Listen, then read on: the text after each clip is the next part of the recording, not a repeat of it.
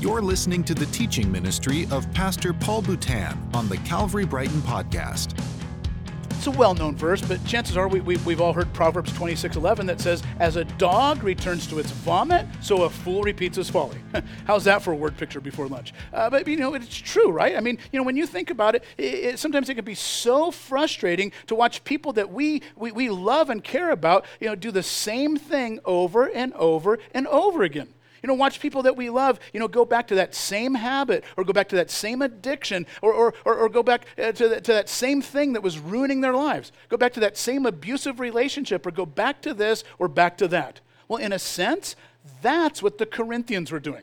Remember, in earlier weeks, we saw that the Corinthians were a carnal church. We call them a carnal church because this was a church that was filled with division and divorce, adultery and incest and prostitution and alcoholism. And so because of this, this was a church that was carnal. They were filled with carnality.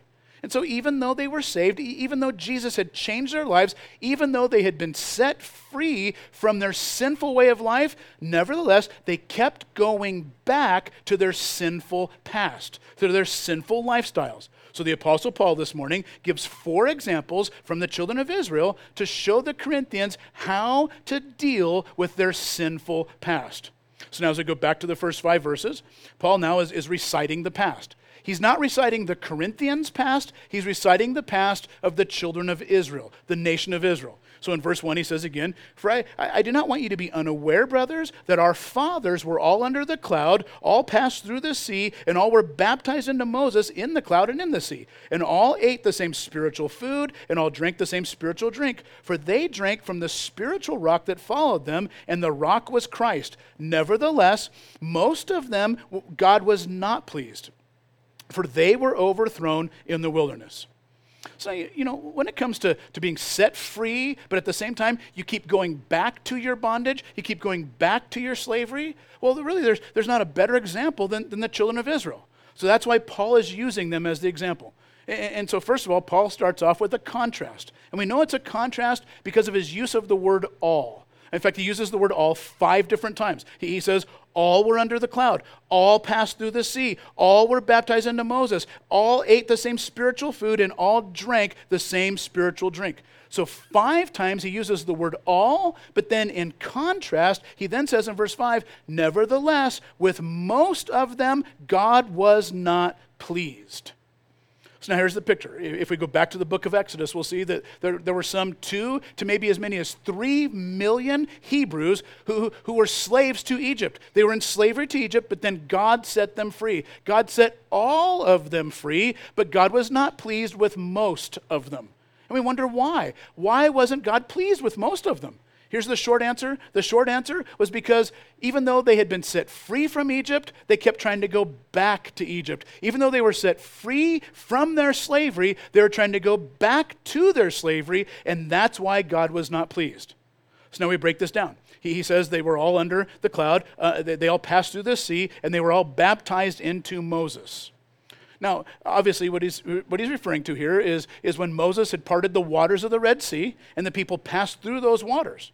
And so he says, when they passed through those waters, it was as if they were baptized into Moses. Now we know from earlier studies, the word baptize, it's the Greek word baptizo, which can loosely be translated to identify with, to change your identity. So the idea is that just as when a New Testament believer, just as when a modern day Christian gets baptized today, they're showing that their new identity is in Christ. Well, in the same way, what it's saying is that the children of Israel, when they passed through those waters, the parting waters of the Red Sea, in a sense, they were baptized in Moses.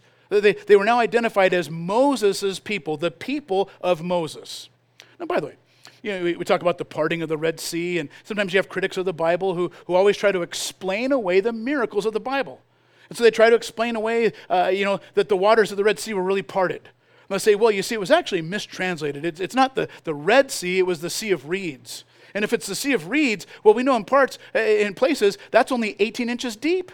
And so because it's only 18 inches deep, they could have easily gone across it. They could have easily just waded across because it was only 18 inches deep. Well, now listen, if that's true, I mean, if the entire Egyptian army was able to be drowned in 18 inches of water, that really was a miracle.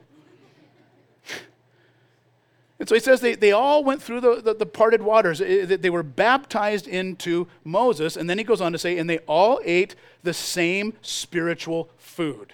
Now here he's referring to the manna that fell from heaven, bread from heaven. In fact, the Bible tells us that manna tasted like sweet wafers that were dipped in honey. In fact, I looked this up in the original language, and in the Hebrew it's pronounced crispo cremo. Okay, might have made that part up. But it was just bread from heaven that God would provide for them. And then in addition to that, it says, they all drank the same spiritual drink, for they drank from the spiritual rock that followed them. The rock was Christ. Now, of course, we know the story. In the book of Exodus, we read how on one occasion the people of Israel are grumbling and they're complaining that they're going to die of thirst. And so God tells Moses to take his staff and to strike a certain rock with his staff, and when he does, water will come out of it. So Moses obeys, he strikes the rock, and sure enough, water comes out. And to this day, it's known as deep rock water. But he provided water for the people. And now, with that, there's an old Jewish legend. Now, it's not true. It's just a wives' tale, an old Jewish legend that says, while the children of Israel were traveling and wandering through the desert, that rock that Moses struck with his staff kept following them everywhere they went. It'd be kind of creepy, right? Can you imagine that? I mean, you go from like one place to another, and there's that rock. And then you go to another place, and there's that rock again. You know, Aaron, Moses' brother, probably looks over his shoulder, and he's like, Moses, don't look now, but that creepy rock keeps following us. Well, Paul is letting us know that it wasn't an actual rock. It's not a literal rock that he's talking about. He says, they drank from the same spiritual rock that followed them, and the rock was Christ. And so what he's saying is this. He's saying, you know what? The one who kept providing for them while they were in the desert, whether it was providing food for them to eat or water for them to drink, the one who was providing for them in the desert wasn't a rock. No, it was the rock of their salvation. It was Jesus Christ himself, the second member of the Godhead, the second member of the Trinity. God was the one providing for them, not some rock. And so in a sense, he's kind of correcting this old fable, this old wives' tale. He's letting them know it wasn't a literal rock that was following them. It was Jesus, the rock of their salvation, that was providing for them. And so they all passed through the cloud. They all passed through the sea. They all drank the same spiritual drink. They ate the same spiritual food. But then in contrast, it says in verse 5, nevertheless, with most of them, God was not pleased, for they were overthrown in the wilderness. Now, this is probably referring to the event recorded in Numbers chapter 13. Numbers chapter 13. This is the occasion where Moses sends 12 spies to go and check out the promised land, to go and check out the people. How strong are they? How mighty are they? Can we overcome these people? And what about the food situation? Is this land really the land flowing with milk and honey like God promised it would be? So they send in 12 spies to check it out, and the 12 spies come back with a sample of the fruit from the land. It was a bunch of grapes. Listen, this bunch of grapes, this grape bunch, was so big it had to be carried on a pole between two men. I mean, these were some huge grapes. So the 12 spies come back, but only 10 out of the 12 had a negative report. 10 out of the 12 come back, and they're like, well, we've got a little bit of good news and a lot of bad news. They said, yeah, it really is a fruitful land. It really is a land flowing with milk and honey. In fact, check out these grapes. These grapes are huge. But if you think these grapes are huge, wait till you see the people who eat them. They're giants in that land. He says, in fact, we're just grasshoppers in their eyes. They're going to crush us like grapes. There's no way we can take these people. We're going to die before we even start. In fact, out of the 12 spies that got sent in, only 2 of them, Joshua and Caleb, came back with a good report. Joshua and Caleb were the only ones who actually trusted God. And so they come back and they're like, well, yeah, there's giants in the land. Sure, they're big, but you know what? They're so big, there's no way we can miss them. We got them right where we wanted. Let's go. And so they were ready to take them on. And so the picture here, by contrast, is that out of the 2 to possibly 3 million that were being led to the promised land, only 2 of them at the moment pleased God. So with most of them, God was not pleased. Why? Well, because most of them grumbled and complained the whole way. most of them grumbled about how God provided. God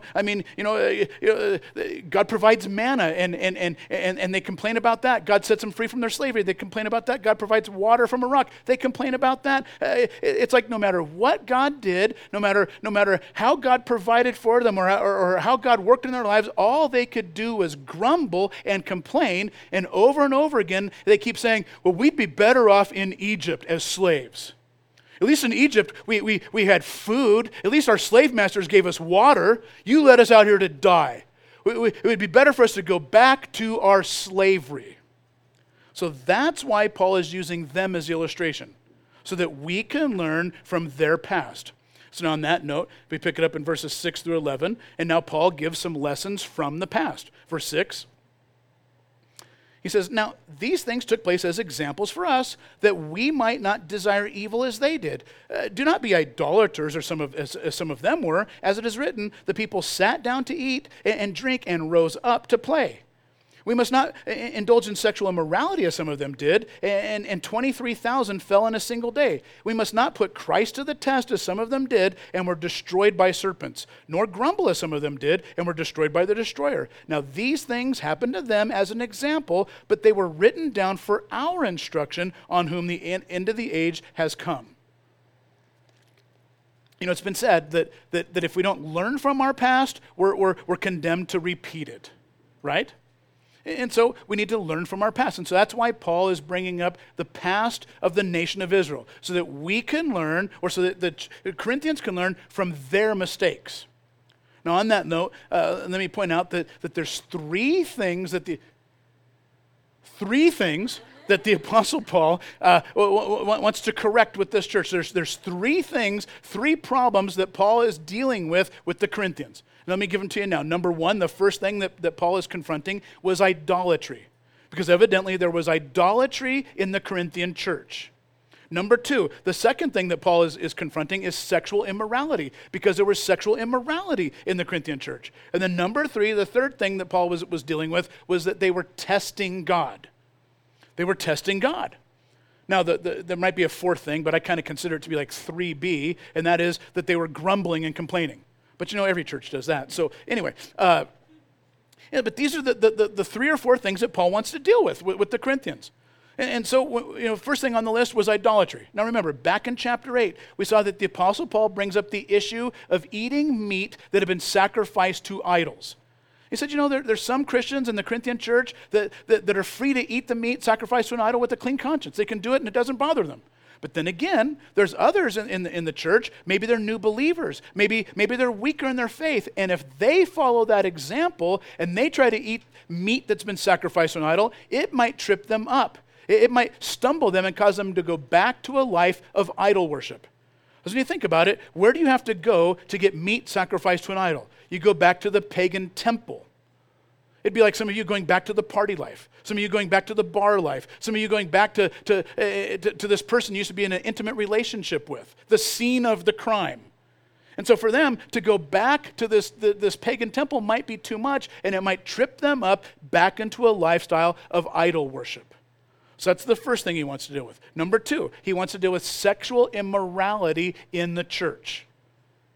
Because you might remember, back in chapter 5, Paul dealt with the fact that there was incest in the Corinthian church, because there was this young man sleeping with his dad's wife. But then, in chapter 6, then Paul deals with the fact that some of the Christians in Corinth were still going to the pagan temple and sleeping with the temple prostitutes. So there was sexual immorality in the Corinthian church. And then number 3, Paul wants to deal with testing God. Why? Well, because evidently some of the Corinthians were testing God. Now, maybe they were testing God by grumbling and complaining. That's what the passage seems to imply. Now, some commentators think that perhaps they were testing God in the area of their finances, in the area of giving, in the area of tithing, which is why back in chapter 9, Paul had to talk to them about tithing, about giving freely, because evidently some of them were not giving freely. Some of them evidently did not trust that God would provide for them, didn't trust that God would take care of their needs. And so instead of giving freely, instead of tithing, they were holding on to it like with a clenched fist. Maybe the economy was tight. Maybe inflation was going up. Prices at the grocery store were getting harder and harder, and they were getting worried. They were fearful. So they were holding on to it rather than giving freely. And then by doing so, perhaps they were testing God. And so Paul wants to confront these things. So now with that, the first thing he wants to confront is idolatry, which is why in verse 7 Paul says, "Do not be idolaters as some of them were. As it is written, the people sat down to eat and drink and rose up to play." Now this is referring to what happened in Exodus chapter 32. You go back to Exodus 32 and you read that Moses had been up on top of Mount Sinai for 40 days and 40 nights, and he was there receiving revelation from God. This is when he comes back with the 10 Commandments. But he's up there 40 days and 40 nights, and he's gone so long that the people start to get worried that Moses is never coming back. In fact, some of them convince themselves that maybe Moses is dead. So what they do is they now convince Aaron, Moses' brother, to be their new leader. Then they convince Aaron to make them a new god to worship. So Aaron, he collects all their golden earrings, melts them down, and makes them into a golden calf. Now, by the way, commentators point out that the fact that they still had golden earrings was actually an indicator that they were still involved in Egyptian idol worship. Keep in mind, they have been slaves for 400 years. Generation after generation that they've been in Egypt. And so many of them no longer worship the true and living God. Many of them are now worshiping the pagan gods, the idols of Egypt. And so the fact that they had these earrings was a sign that they were still involved in idolatry. How do we know that? Because in Egypt, earrings were not a fashion accessory. It wasn't just a little piece of jewelry that you wore. No, in Egypt, the Egyptians would have these little earrings that they would make into the image of the god that they worshipped, and then they wore it on their ear. It was a sign of ownership. Sometimes slaves would have a brand or a mark of their slave owner on their ear, and in the same way, they would wear these earrings saying they were owned by this god. It was a sign of idol worship. So the very fact that they had these earrings is indicating that they were still worshiping idols. And so this just shows in many ways that although they've gotten out of Egypt, they never got the Egypt out of them. So now, Aaron takes their golden earrings, he melts them down and makes them into a golden calf. Now, by the way, that golden calf is another Egyptian god. It's the Egyptian god called Apis. Apis was a bull god, like a bull in a china shop. And so this god in image of a bull, he was the god of strength. So now here they are, they're worshiping this God of strength, this Egyptian God, and now that's when Moses comes back. Moses comes down the mountain, he sees all this nonsense going on, and he sees that Aaron's the one leading all the nonsense. So now Moses is outraged, he comes down the mountain, and he's like, "You done messed up, Aaron?" And he comes down the mountain, and Aaron's like, "Well, Moses, it's not my fault. I mean, it's the people. The people made me do it. And besides, all I did was take all those gold earrings and throw them in the fire, and then presto, out popped this golden calf. It was like magic." Like he's Rocky and Bullwinkle, right? Just, "Hey, Rocky, want to see me pull a rabbit out of my hat? Nothing up my sleeve, presto." Like it was just magic. Go back to Exodus 32. That's exactly what they say. He threw it in the fire, and out popped this golden calf. And so, in that note, it then says that the people sat down to eat and drink and rose up to play. That word play is not a word that means that they were playing like patty cake, beggars man. No, the word play there actually comes from a Hebrew figure of speech that literally means they were having an orgy. Because keep in mind, part of pagan worship involved temple prostitutes.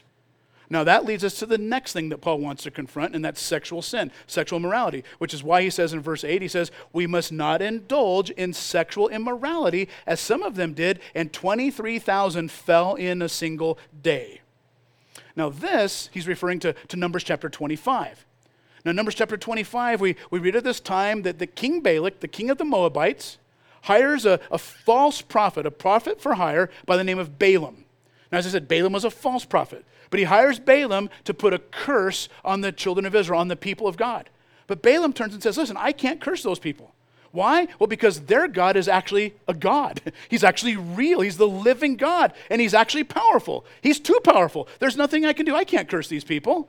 But what we can do is get them to curse themselves. Now, in the Jewish Talmud, there's an interesting little side note about the story of Balaam. Because in the Jewish Talmud, it says that Balaam, the false prophet, tells Balak, the king, he says, listen, the one thing that the God of these people really, really hates is sexual sin. So now, I can't put a curse on them, but what we can do is you can send the prostitutes of Moab down to the men and entice them into sexual sin. And if they fall for it, then God will destroy his own people. And so, although I can't curse the people, we can get them to curse themselves. And that's exactly what happens. They send the prostitutes of Moab down to the men fall for it, and then it says that 23,000 all died in a single day. So what Paul's saying is listen, we need to learn from their mistakes. We need to learn from their past. Some of them were idolaters. Don't fall for it yourself. Learn from their failures. Some of them were involved in sexual immorality. Don't fall for it. Learn from their failures. And now he says in verse 9, he says, we must not put Christ to the test, as some of them did and were destroyed by serpents, nor grumble as some of them did and were destroyed by the destroyer. And I think that these two kind of go together. Now, first of all, he says, you should not put Christ to the test. You should not put God to the test. Now, if you go back to Numbers 21, how were they putting God to the test? Well, we see that over and over again, as the children of Israel kept traveling and wandering through the desert, what did they do? They kept grumbling and complaining. Over and over again, they grumbled and complained. And they kept saying things like, you know what? You brought us out here to die. You brought us to the desert so we'd starve to death, so we'd die of thirst. We'd be better off in Egypt. At least in Egypt, we'd have food. Bring us back to Egypt. Bring us back to our slavery. So they kept grumbling and they kept complaining. And finally, God had it up to here with all their complaining, and he sends a bunch of poisonous snakes. The snakes start biting the people. People are dying left and right. And then God tells Moses to make a bronze serpent and then lift it high on a pole, and that whoever looks with their eyes at that bronze serpent, they will be saved. They won't die. And so in a sense, what that's telling us is that the way that people were saved back in Moses' day was by faith. That all they had to do was look at this bronze serpent. Just by looking at it, if they trusted, then they would be saved. Now on that note, it's interesting, Jesus later on uses that same word picture to talk about himself. He says in John chapter 3, verse 14, John 3:14, Jesus says, as Moses lifted up the serpent in the wilderness, even so the Son of Man must be lifted up. And so in effect what it's saying is that just as the children of Israel looked at that serpent that was lifted up on that pole, and if they looked by faith, then they were saved from death. In the same way, when you look at Jesus who's lifted up on the cross, and you look by faith, then you will be saved from your sins. You'll be saved from hell. And so that's why it says in verse 9 that we must not put Christ to the test. Why? Because that bronze serpent that Moses made, it was a foreshadow, it was a symbol, it was a type representing Jesus on the cross. And we put him to the test when we don't trust him. And in their case, they didn't trust that he would provide. They were being led through this wilderness, and they were being led from slavery into the promised land, but they didn't trust. They kept grumbling, and they kept complaining over and over again. And they kept saying, bring us back to Egypt. This is why Paul's using them as an example, so that we can learn from them.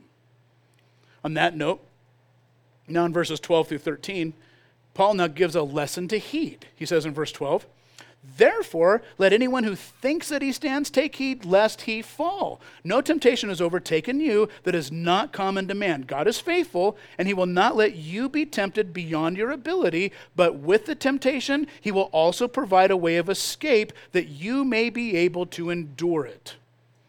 So again, he keeps using the children of Israel as the example. And we know that he's using them as an example because he said so. He said in verse 6 and also in verse 11, he says, these things happen to them as examples for us so that we can learn from it. So we have to go and do the same stupid stuff ourselves. We got enough of our own stupid stuff to account for. And so he says, it's an example. Then on that note, he says, therefore let anyone who thinks he stands take heed lest he fall. What's he saying? Well, he's saying, listen, it's when you think that it'll never happen to me, that it's about to happen to you.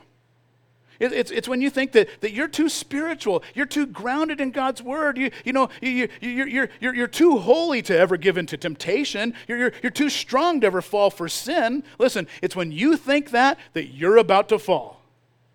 Let him who thinks he stands take heed lest he fall. And when you think about it, when does temptation come? Temptation typically comes when you least expect it, right? It doesn't come when you're ready for it. When you've got yourself braced. It doesn't come when your guard's up. It doesn't come when you're at your strongest moment. It comes when you least expect it. In fact, it's interesting. History tells us that's during World War II, that's the strategy that Hitler used as he was invading other nations. Typically, as he had invaded another nation, he would typically attack on the weekends. Why? Because he knew that on the weekends, various parliaments were not in session, and so it would make it harder for them to quickly respond to his invasion. So he always waited for the weekend. He waited for when they were on break, when their guard was down. In the same way, it's when our guard's down. And it's when we think we're the strongest, when we think it'll never happen to us, that's when we find out just how weak we really are. So he tells us, take heed lest you fall. Keep your guard up. Learn from their mistakes. And now verse 14, finally, he tells us how to handle a sinful past. Verse 14, he simply says, therefore, my beloved, flee from idolatry. We'll break that verse down in just a moment, but keep in mind, again, he's using the children of Israel as this example. And so Paul is trying to give the Corinthians who are struggling with going back to their old lifestyle, their old sins, their old behaviors. He's now giving them 4 lessons from the children of Israel on how to handle their sinful past. 4 lessons on how to handle their sinful past. Let me give those to you now. Lesson number 1 on how to handle your sinful past is to realize that sin is common to man. That's what he said back in verse 13. He says, no temptation has come upon you that is not common to man. So what's the lesson? Well, the lesson is this. He's saying, you know what? If it could happen to them, the nation of Israel, God's chosen people, if it could happen to them, then certainly it can happen to you. You're not any better than they are. He says, it is common to man. Now listen, the thing that put the city of Corinth on the map in the first place was that in many ways it was like the sin capital of the world. They were famous, world famous for sin. They were world famous for drunkenness, and they were also world famous for sexual immorality. I've shared this before, but the highest hill in the city of Corinth was called the Acrocorinth, and on top of that hill was the world famous temple of Aphrodite. Now, the temple of Aphrodite housed literally 1,000 temple prostitutes. On one occasion, there was as many as 10,000 temple prostitutes. Now, these prostitutes, they would come down at night and they would solicit themselves to the sailors and to the tourists that were there as a way to raise money for the temple, because evidently they haven't discovered the thing called bake sale yet. And so because of this, they were literally world famous for prostitution. Not only that, but they were also world famous for drinking. In fact, archaeologists have done these digs there, and they have uncovered countless bars and countless taverns littered all throughout the city of Corinth. World famous for prostitution and for drinking. They were literally the sin capital of the ancient world. And so the Apostle Paul is telling these Christians who are now living in the sin capital of the world, he's saying, listen, no temptation has come upon you that is not common to man. What he's saying is this, he's saying, you know what? All of us were born in the same condition. We were all born S-I-N positive. Sin positive. Every one of us. Listen, there's no such thing as a believer who's immune to temptation. There's not one of us who is immune to giving into sin. Every single one of us. None of us is sin-proof. And so he tells us, he reminds us, that sin is common. Temptation is common. Therefore, keep your guard up. Don't let your guard down. That's lesson number 1. But then lesson number 2 on how to handle your sinful past is this. God will not give you more than you can handle. God will not give you more than you can handle. That's what he goes on to say in verse 13, right? He says, God is faithful. Whoever who will not allow you to be tempted beyond what you are able. He'll not give you more than your ability. Now, the problem is that, unfortunately, that's where most of us stop reading the verse. Right there we go, oh, hey, there you have it. God said he won't give me more than I can handle. And of course, a lot of us are familiar with that old quote from Mother Teresa years ago when she said, I know that God won't give me more than I can handle. I just wish he didn't trust me so much. And so chances are all of us have had those times in life where the bottom has dropped out. You've had those times where, maybe you're battling a painful disease. Maybe you have a spouse that's walked out on you. Maybe you're being sued by creditors. Maybe you've got adult children that have turned their backs on you and turned to a life of whatever. Or you've got this that's happening and that's happening. And it's almost always in a crisis like that some well-meaning, good-intentioned brother in Christ comes up and says something like, hey, brother, just remember, God won't give you more than you can handle. You're like, come here, I'll give you something to handle. Now listen, you have to understand that in the context of chapter 10, the context here, this is not a promise from God saying that he will not give you more hardships than you can handle. This is not a promise from God saying that he will not give you more trials than you're able to handle. No, the context here, this is a promise from God that he will not allow you to face more temptation than you can handle. More temptation than you can handle. So if you're being tempted, you can handle it. But make sure you read the rest of the verse. Because the verse goes on to say, but with the temptation, he will also make a way of escape that you may be able to bear it. So how can you handle it? How can you bear it? Answer, he provides a way out. He provides a way of escape. You see, what these Corinthian Christians living in the sin capital of the world needed to hear. I mean, these Christians living in this city where literally every temptation you could imagine, every form of perversion you can think of, every kind of sin that you can think of was right there on full display 24/7. And not only was it on full display, it was available anytime you wanted it, as much of it as you wanted. And what they needed to know as they lived in the sin capital of the world, they needed to know there was a way out. There was a way of escape.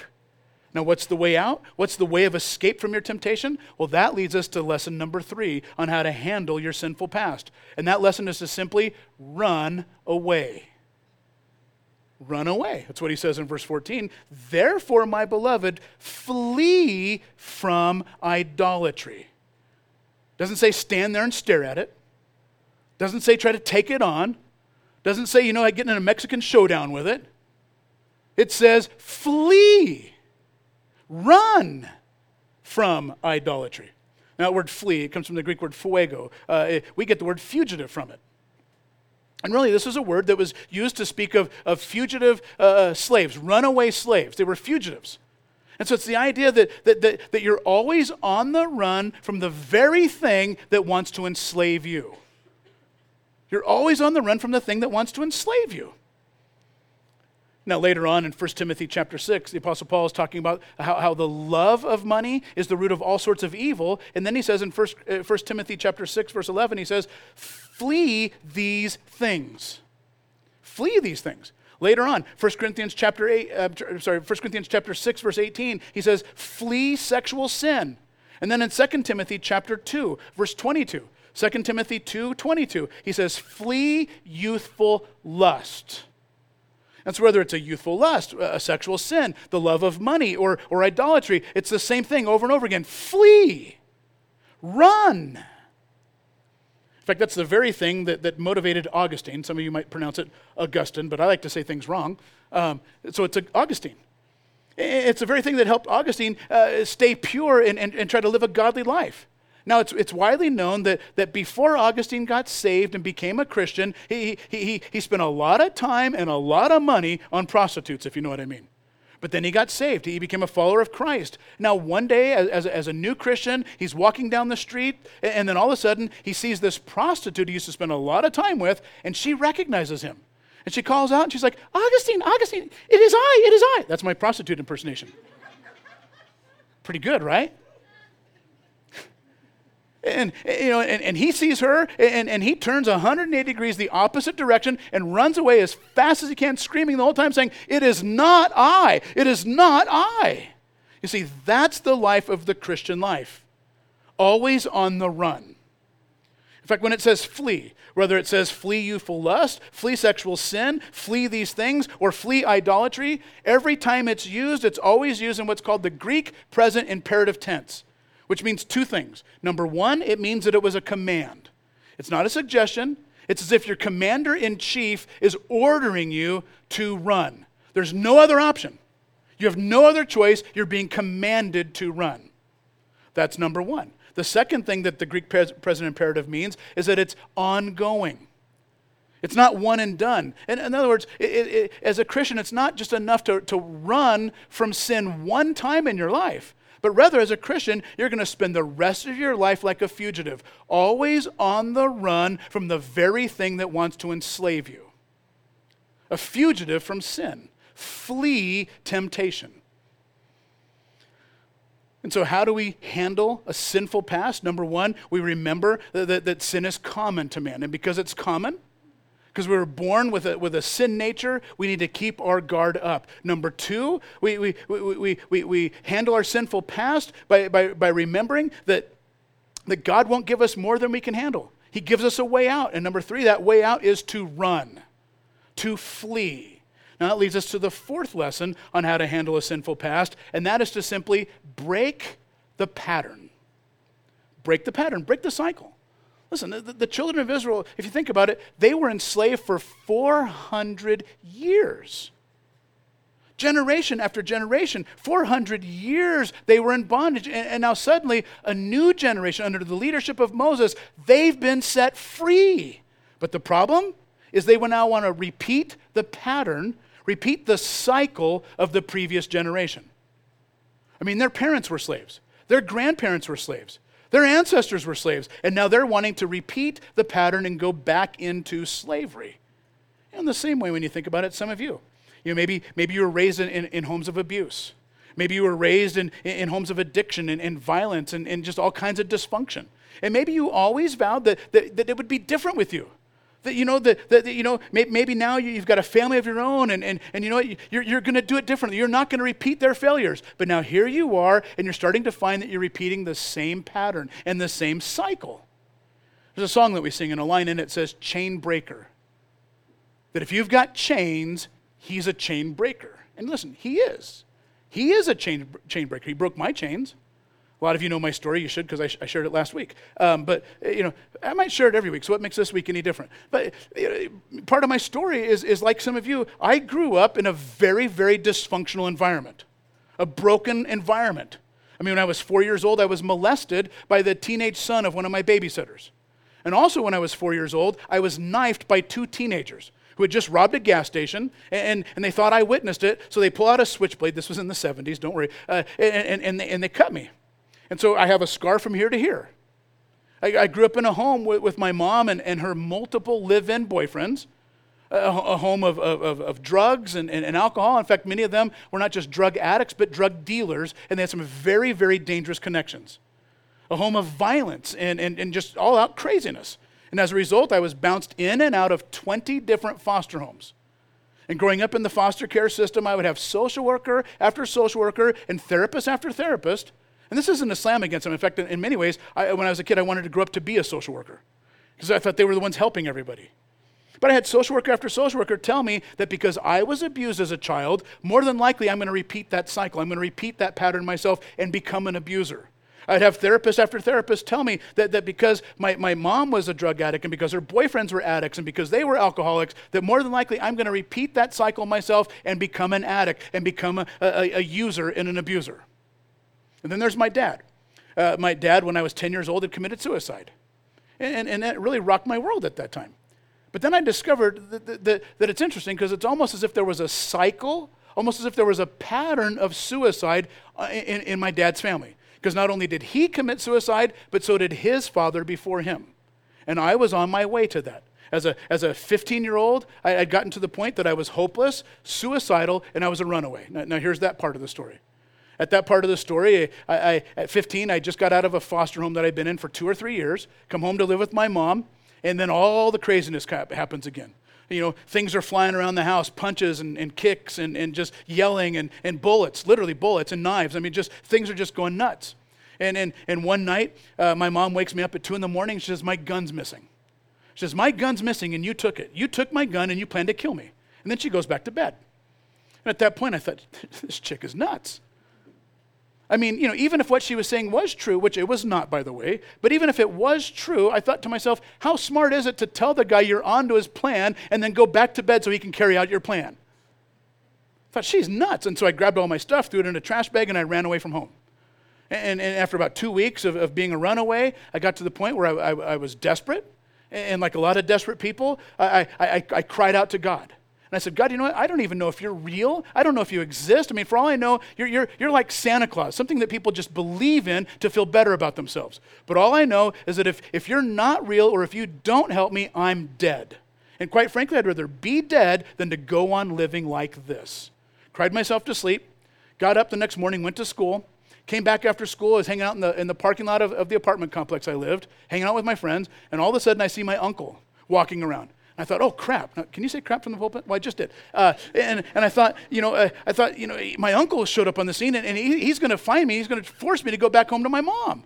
So I take off. I'm booking it. I'm booking down Washington Street, 120th and Washington. I'm just running as fast as I can, which wasn't very fast. He pulls up beside of me, and he's like, hop in. He takes me to Kentucky Fried Chicken, and then he says, you know what? Your aunt and I have been praying, and we want to invite you to live with us on the condition that you go to church. And I was like, well, how did you know to come get me? Did my mom call you and tell you that I ran away? And he said, no. He says, last night we were praying and God told us to come get you. The night that God told him to come get me was the same night that I was crying out to God. So I come and I start living there and I start going to church. And every week, Sunday after Sunday, it's like the preacher was talking about me.